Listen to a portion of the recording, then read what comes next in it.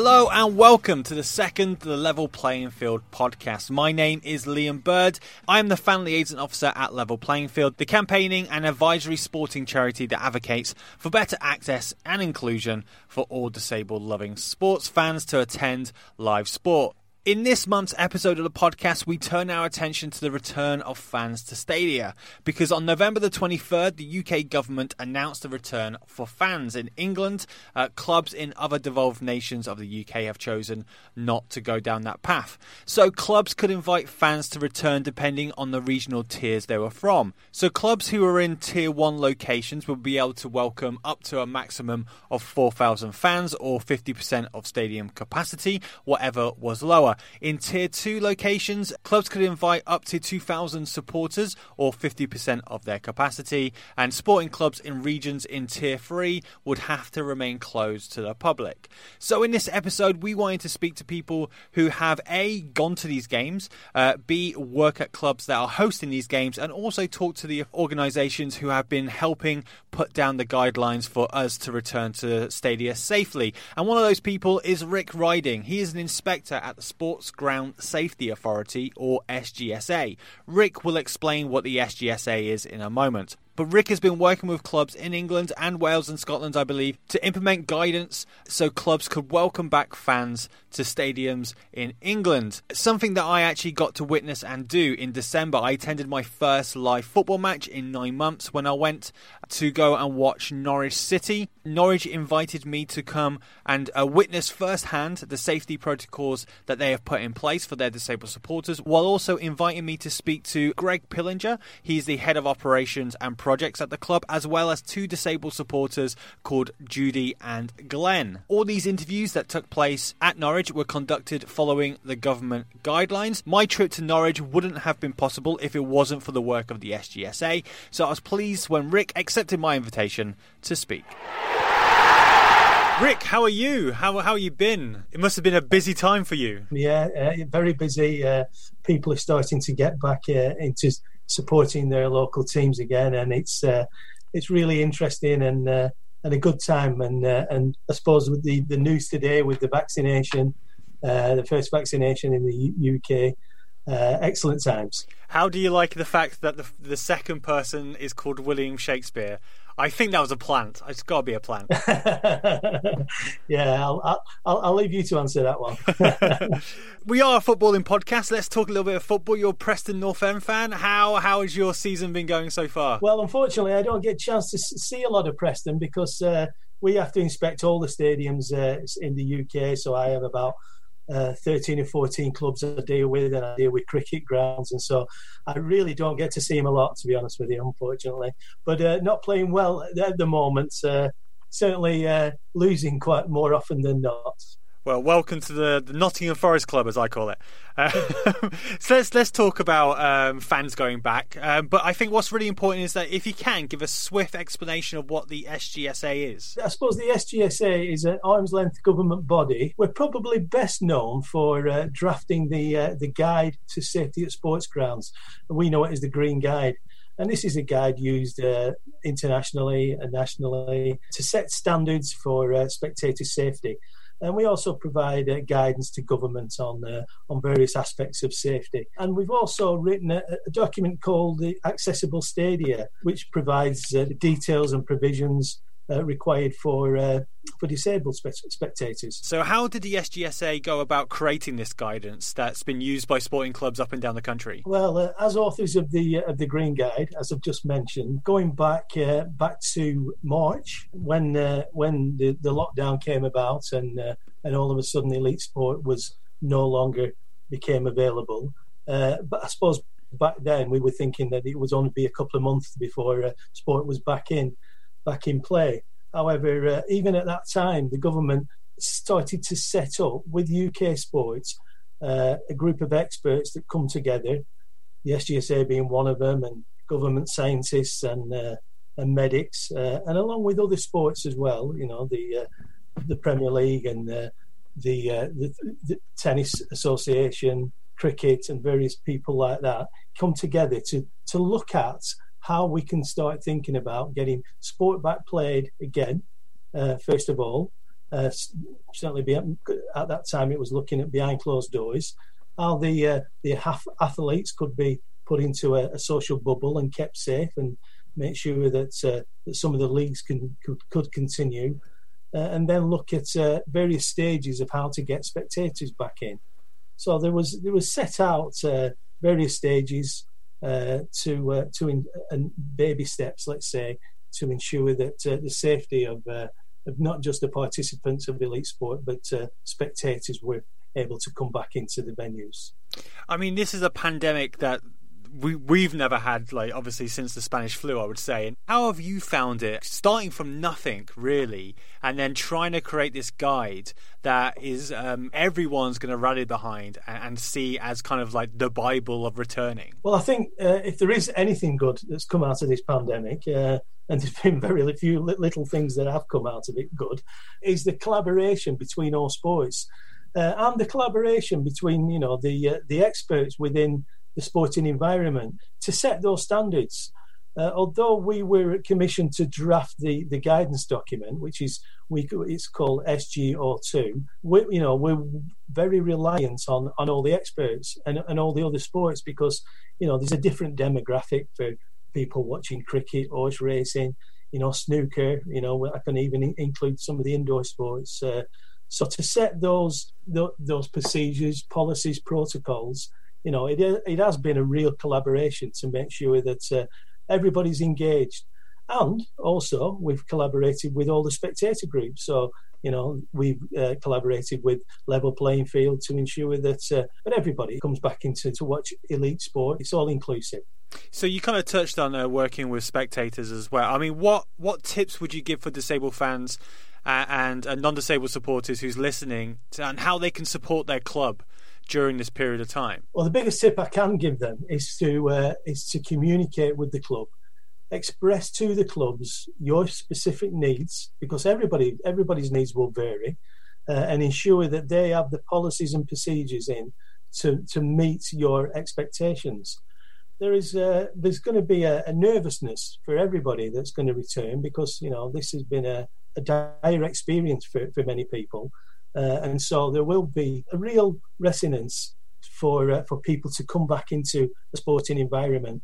And, these could be large numbers of people coming back, and you want to be reassured that you can socially distance. So I suppose my advice would be, contact your club, make sure that they understand your needs, and then at least they will relay what their expectations are of you. They will come up with a code of conduct to ensure that you are satisfied that you can go to that venue and feel safe. We're about a week into, as we record this, since fans have returned. What's the feedback been for you about fans going back? It's been excellent up to now. I suppose there is, at the moment, the fans that are coming back are really in limited numbers. So it has only been the season ticket holders, and so it's not a real true demographic of all the spectator experience. However, everybody has been really part of or took on board all the requirements that are needed to be. And I suppose that fan experience is really important.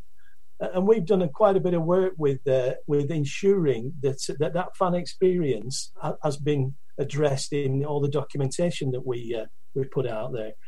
Because if you go on the SGSA website, there's some documentation. We work with the University of Edinburgh to look at what the experience is at football, cricket, horse racing, rugby, snooker, just to see when the pilot events came up, what their experience is, what their aspirations are, and how they feel about coming back. I mean, we have a tier system at the moment, tier 2, 2,000 fans, tier 1, 3,000 fans. Are there any plans in the future that you know of whereabouts this might increase, and what do we need to do to get to that? Yeah, the government has set up something called a Science and Technology Innovation Group, a STIG group. Now, this is made up of experts in various fields, your medical and your scientific experts.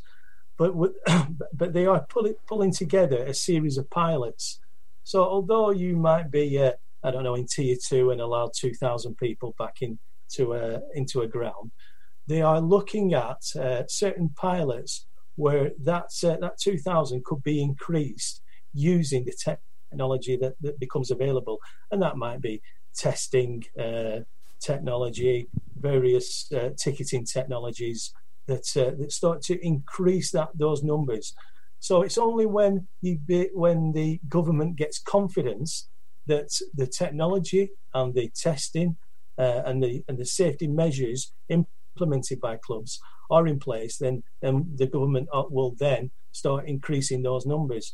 But it's not just the government's confidence; it's about the confidence of the local authority in approving the numbers through a safety certificate, and also it's the confidence of the spectators themselves. So it's okay increasing the numbers, but if you're a spectator and you're worried about going back, then the ticket sales won't be increasing those numbers because people are scared to come back. I need to correct myself there. I said Tier 1 3,000 fans. It is 4,000 fans. My apologies. Some of the feedback we've received back is that some disabled people are exempt from wearing face masks because of their disability. We've heard some fans who might be concerned that when they do go and they don't have to wear face masks, they might receive abuse or forced to wear masks if they attend a match. Whereas other disabled supporters might be concerned about going back because people aren't wearing masks. So there's a bit of a worry in general around masks. It seems to be the main subject matter. What can you say to reassure each kind of group of disabled supporters who might have these concerns? Yeah, it is a major concern, to be honest with you. And clubs are putting in policies in place to ensure that if you can't wear a mask for whatever reason, they are providing not just a policy in place to ensure that that's okay, but it's about two-way communication. As I said before, the best thing you can do is communicate with your club, see what policies, what codes of conduct they have in place, and if you can't comply with those codes of conduct, such as masks, then let the club explain to them what policies they've got in to make reasonable adjustments so as you can still attend that match. Are you concerned yourself about supporters staying away? Do you think this could be a lasting impact that we see in football? I am actually. I do think there's an old saying that it takes 6 weeks to gather an habit, and we've been away from football. Supporters have been away from football now for much longer than 6 weeks. It's looking like 9 months now for some supporters to be away from football. And so, yes, they will have formed a different habit. They might have formed a different way of watching their favourite teams. So there is going to be, an all new world out there. Different. We might get new spectators, but then again, I would think there will be a reduction in a return until, I keep saying this, the confidence comes back. This is a big thing, the confidence for spectators. If we can make spectators feel comfortable that they are safe within that environment, then they will come back. But I think it's going to be a gradual return to myself.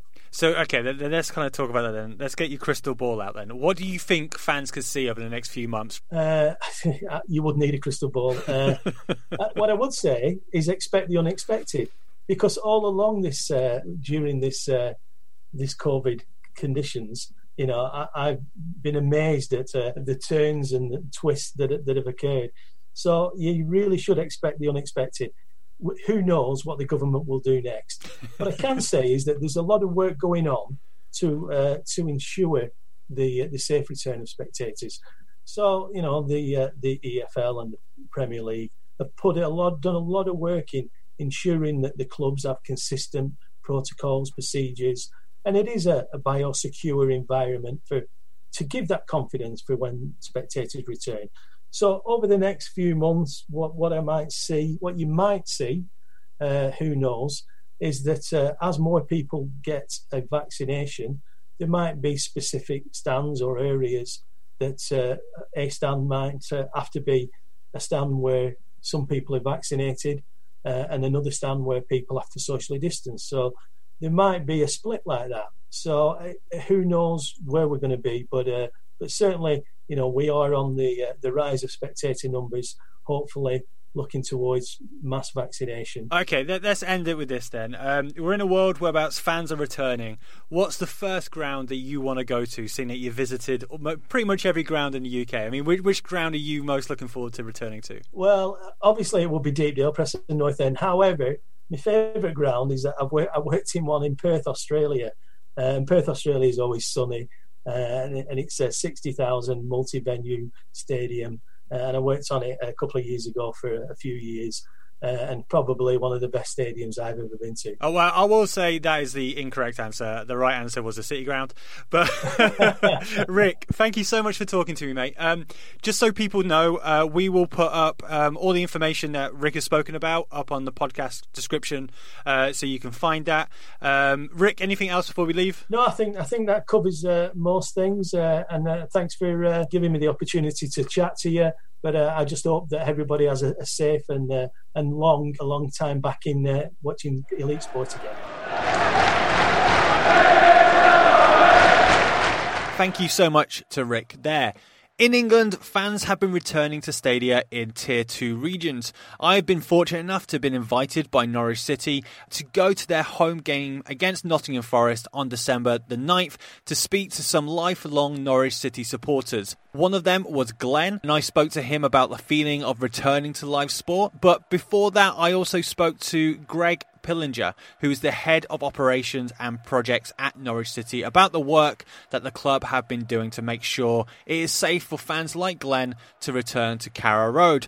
But before that, I spoke to Judy, a Norwich City supporter who was attending her first game since February the 28th, 2020's victory over Leicester City. So how are you feeling about the match this evening? Oh, really looking forward to it. Being away from football for so long, anytime I can get back in the ground, that's all I want to do. How has this period of isolation away from the game been for you? It's been tough. On a personal level, because my husband has been pretty ill over the last year. Certainly going to football on Saturdays when he was able to be left. He was ill, but I could leave him. And that was my bit of normality, because I could get away from everything. 90 minutes of not thinking, he's got this blood test coming up next week, he's got this, that and the other. And that was great, you could be away. And then all of a sudden that's cut out and you're at home the whole time, which gives you far too much time to think. I've been watching Norwich City for 60 years, home and away for the last 55. And I think virtually all my friends are in some way related to Norwich City Football Club. I met my husband through watching Norwich City Football Club. I help run the coaches. There's a community who we all travel together. So I've missed all those people. It's not only just that, it's the people you see in the ground. You don't necessarily know the names, but you acknowledge them every other week, and you see them. You see some of the children grow up. Basically, you're in the same place in the ground. You see the kids grow up, into the grandchildren. So you spoke about your husband then. Coming to the game this evening then, has there been that conversation of you're going to a game whereabouts there's a lot of people, and obviously this virus is something that spreads. Is that something that's played a part in your conscious decision about coming? All the comments I've heard from everybody is how safe they felt in the ground. To be honest, I've been out. I do other volunteer jobs, and from what I've seen, I think it's safe or safer than other places I've been. Certainly, I would say safer than being in Tesco's or Morrison's, and I think Norwich, certainly all I've heard about everything they've done. I've read all the comments from people. Nobody's been negative about how they've found the experience in the ground. The only negative comments has been from people looking at photos, and they haven't been the ones at the ground. It's been the negative. All the people who've attended games have been positive about the experience. So how much information has the club given you to put your mind at ease? I think they've been very good. The club did have consultations with fans. It was a Zoom they did a Zoom meeting with quite a cross-section of supporters and explained everything. And then the information has been disseminated outwards. I think they've been very clear about what's happening, and I think they've done a really good job. And how's your Zoom game now? It must be greatly improved. Oh, yes, I know. Well, so long as I just have to click a link, I'm fine with Zoom. Yeah. Me, it's mute. I will talk and I'm muted, and then it's just like, you can just see the disappointment on my face when I realise I'm muted. What advice would you have for any disabled supporters who may be on the fence about returning, a little bit worried, but really are missing the game and just trying to weigh it up? I think that... It depends on each individual person. I mean, obviously there are people who feel they don't want to go out and that they can't face going anywhere yet. But I would say that if they are going out anywhere, that this is probably as safe as an environment as they could find, because they are well in space, they're outside, and everything is being done to make certain they are protected. So what's your score prediction for this evening then? I never do score. If I ever predict we're going to win, that disaster area, so I'll go with a 1-1 draw. Oh, I was going to push you then for a score so Forest do win. I mean, how do you think you'll feel then when the fans, when the players walk out for the first time? It's emotional. Yeah, seeing them coming out on the pitch. Yeah, it's something that's, you begin to wonder whether you're going to get back there. It might sort of maudlin. You sit in the summer and you think, well, I'm in my 70s, how long's this going to go on? This virus is going round. When am I going to be, or if I'm going to be back at Carrow Road? And to be back there means everything. Greg Pillinger, Head of Operations and Projects. Perfect. Greg, if you can just give me a very broad overview of what your day-to-day job role at the club is. Okay, so as the Head of Operations and Projects, various members of my teams underneath me, which include maintenance team, ground staff teams and cleaning teams, to obviously the correct running of both the stadium and the training ground at Coney. Norwich has held 2 matches now with fans in, one with a test event in August and one on Saturday. Tonight, I'm here tonight for your third game against the amazing Nottingham Forest. I'm a Forest fan. What have you learnt over those 2 past matches that is going to be implemented this evening? I think the main thing we've learnt is having 2,000 or 1,000 fans in is a lot more work than having 27,000 fans in. Is the main one we've learnt, purely down to the extra procedures and protocols you need in place to ensure that the stadium remains safe for the public to enter, and to ensure that the public feels safe once they're in the stadium as well. Really, that started after relegation last year, when we first got the sort of notion that fans would be allowed back in, but under very strict protocols. So the planning started for that way back in July and August, and we didn't appreciate how much work was going to be involved, but we were very thankful that we got the pilot event back in September against Preston, because that set a very good precedent for us to obviously reopen again last weekend. Our safe distancing capacity for the stadium at the moment is just over 8,000, so about 28% of the capacity of Carrow Road. Whether we achieve that during this season, who knows, but I definitely think the 1,000 fans back in against Preston in September, and then the 2,000 on Saturday, and as you alluded to, the 2,000 again tonight, will see us in very good stead to hopefully, if the government, the sporting authorities and the governing bodies allow us to start increasing that capacity, if the greater population and the greater good of the country is still at a low ebb. But we don't know where we are with COVID at the moment. But safe to say, Norwich City Football Club's in a good place, and if we can get more fans in safely, then we're ready to go for it. Do you think having that test event with 1,000 fans in August kind of put you ahead of most other clubs? 100%, yeah. I know when the call came, we was prepared for it. We've been pushing it as a club and lobbying hard as a club that we wanted to be at the forefront of the fans returning. The call coming very late from the Football League, not their fault, but DCMS at the government said, right, these pilot events, we're going to go for it, because at the time it was hoping to progress to bigger and better things in October until we had that second lockdown. But the club were ready to go. We got the call, I can't remember if it was the Tuesday lunchtime or the Wednesday lunchtime. We had sort of 2 or 3 hours notice to throw our hat into the ring to say, Norwich are good to go. We would like to do that pilot event in 3 days' time on the Saturday.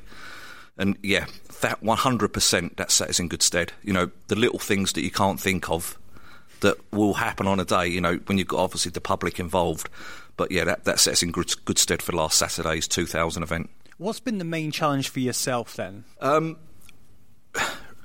Football's a passionate sport. It's very heavily involved with the spectator. You know how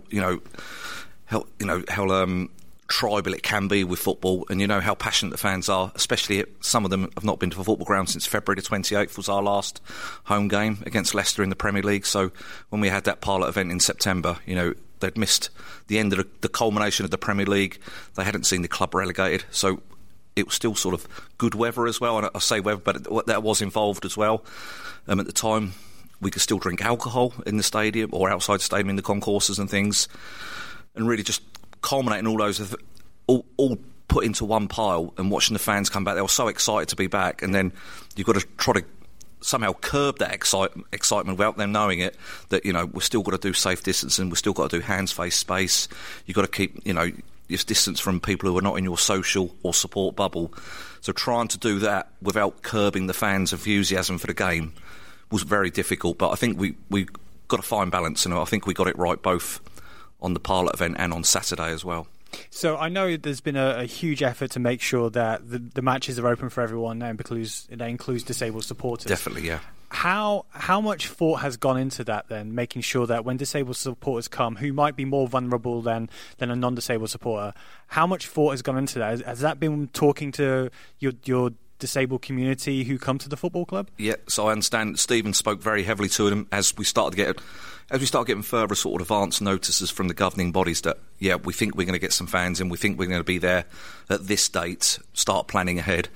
And luckily, we've got a very able assistant with our Canaries Trust, Glenn Bates, who's very health and safety conscious. He does a lot of work for us free of charge, very heavily involved with the disabled community.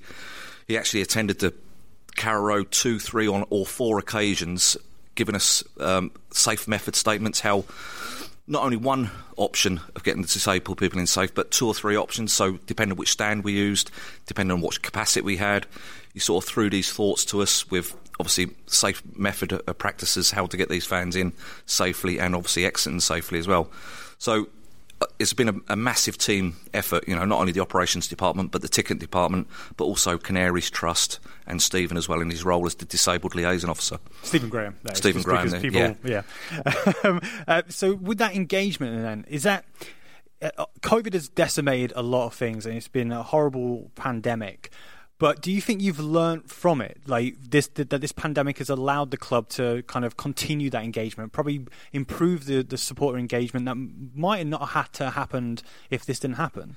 Yeah, I don't think the club will ever take the fans for granted, but, you know, some fans haven't been back to football, as I say, since February 28th, and some fans still don't feel safe, you know, whether it's because they're shielding or not at the moment, so they may not even return this season. But it has made us think, how can we still engage with the fans even though they're not coming to the games, especially the behind closed door games.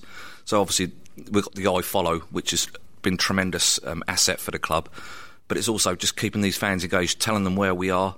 So at each stage, as we got closer to supporters coming back, ideally at least a week before the game, wherever we could, we engaged with all the supporters group over Teams, telling them, look, this is what we're doing, whether it's for the games, whether it's for season tickets, how we'd like the fans to engage with the club about their season tickets they're paid for, but they won't be able to use them this season. Rather than a non-COVID football season, we've had to really think outside the box to how to keep the fans on side with us, because the football club's nothing without the fans, and obviously we haven't had fans for so long now, but we still need those fans. It's integral to the football club, and I think we noticed it on Saturday. I do question whether being 1-0 down without fans in the ground, whether we'd got those 2 goals back, because they were so integral for that last 10 minutes of the fixture. So clubs who might be in Tier 3 now, who might hopefully be moving into Tier 2, what's the best advice you could give to them? Plan, reread your plan, try to find flaws in your plan, keep the dialogue going with your supporter groups. So important. Not only for your fan engagement, but also for your safety, because the supporters will think of something saying, Greg, how are you going to overcome this if this happens? You think, yeah, good point. Yeah, I didn't think of that one. Right, take that one away. So they will think of stuff that you haven't thought about, but they're so integral, because when you get the fans back in, they're so integral to make it go right on the night. You can put all the plans, procedures, everything in place. You can brief your stewards, brief your staff. But the fans don't turn up and they don't know to keep social distance and they don't know to have a face covering here. They don't know the stadium's now cashless, so they need debit cards and credit cards. They don't know the kiosks are not going to be open because the concourses have got to be socially distanced. So get a plan, brief out to your fans and see if they can pick a hole in it, or just think, have you thought about this yet, Greg? Score prediction for tonight? 3-0. 2. 2. Come on, do you need to ask? No problem. Thank you very much. No worries, thank you. We've moved room now because we've been kicked out of the nice warm room, but now we've got a better view facing out to Carrow Road. The pitch is looking beautifully green. In front of me is my next guest. If you could just announce your name. Yeah, so my name's Glenn Bate. Glenn, how does it feel to be back at Carrow Road? I mean, we're looking out at the stadium now. I mean, how does that feel? Oh, just absolutely fantastic. It makes me quite emotional. How long have you been a fan then? 40 years I've been coming. Yep. It's an absolutely fantastic club. To me, it always tries to do the right thing. Not just on the football pitch. I think, in the wider supporters community, as a disabled fan, how we're treated by the club, I think is just absolutely fantastic. How we're supported, and for me personally, when I had my stroke and the diagnosis of CADASIL, you went to a sort of very low ebb. And you find life as a disabled person, when you become disabled, gets very different in so many ways. But what you really want is life to return to some sort of normality. And the way Norwich have treated me all along has just been absolutely fantastic. The support I've had from the club has just been outstanding. Can I ask, this is quite a personal question. Yep, please do. So, prior to coming to the games before the stroke, and then coming to a game, the first game that you came to after your stroke, how difficult was that for you? It's very difficult, because I think, sort of bearing in mind, not only the stroke, but the diagnosis of CADASIL. That means the small blood vessels in my brain are shrinking and dying, and they can't reverse that process. So you felt very vulnerable. I felt quite unsteady as well. I had balance issues. So I was very worried about coming. And I thought, what happens if I have a small stroke, a TIA or something like that? People must probably think I'm drunk. What would actually happen? I wasn't comfortable being around a large group of people. But one of the biggest issues when I first come back was the running boards around the pitch. So they used to have like a running dog which used to run round on the lights. If I looked at that, my balance went immediately. And it took quite a while for that to go. But bit by bit, you sort of regain confidence. Some of those issues sort of disappear. I mean, as a younger fan, I always wanted to be involved with Norwich City. When the Trust asked me to join their board, so I'm a board member of the Trust, which gives me that opportunity to work with Norwich City. To me, it was like a dream come true. I think the first meeting I come to at the club, I was like a little boy in a sweet shop. So fast forward, I'm sure at no point did you think a global pandemic was going to stop. No, absolutely not.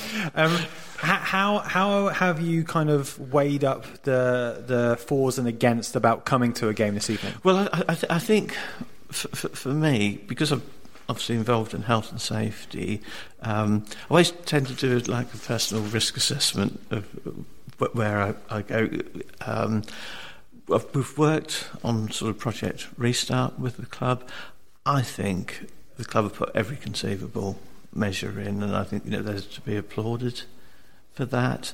I think personally, I don't feel at risk here. And I think also it's really important for someone who's got a diagnosis like mine. I don't want to miss that opportunity of sort of coming back, Because sort of going forward, I might not be here. They can't give me any expectation on my life expectancy, although obviously it's not very good. So basically, if I don't do it now, I might not be doing it next week. So it's really important for me to come while I'm still in a position I can come. So how much does a match day play into your week? Pre-COVID, obviously. Well, I'm thinking about it nearly all week, really. So I tend to look at the league table and work out during the week potentially where we can be. In fact, I still do that now. In fact, I was doing it last night. And it's just that sense of belonging to something, which is really important. So it sounds like the club is a huge part of your life then. Yeah. How difficult was it then to be told you can't go and enjoy the thing that is such a huge part of your life? Disaster, really. I mean, again, you've got to put that in scale with everything else. I sort of work part-time. I had my week quite nicely organised. Days I was, going to work as a safety consultant. Match days, suddenly that's gone. That whole part has gone, and I don't think that puts you in a very good place mentally. And Saturdays with no football, I found quite difficult, because if it's a home game, I'm here. It's an away game, I always listen to it on the radio. If we lose,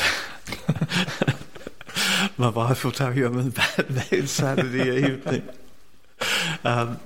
If we win, I'm in a much better place. And I think that's like that for most football fans. So how do you think you'll feel at 7:45 when the players come out of that tunnel? I think I'll have a bit of a lump in my throat, to be totally honest. I think it'd just be absolutely fantastic to see the guys on the pitch. And sing On the Ball City. I won't sing it for you now. I've got a terrible voice. Don't worry.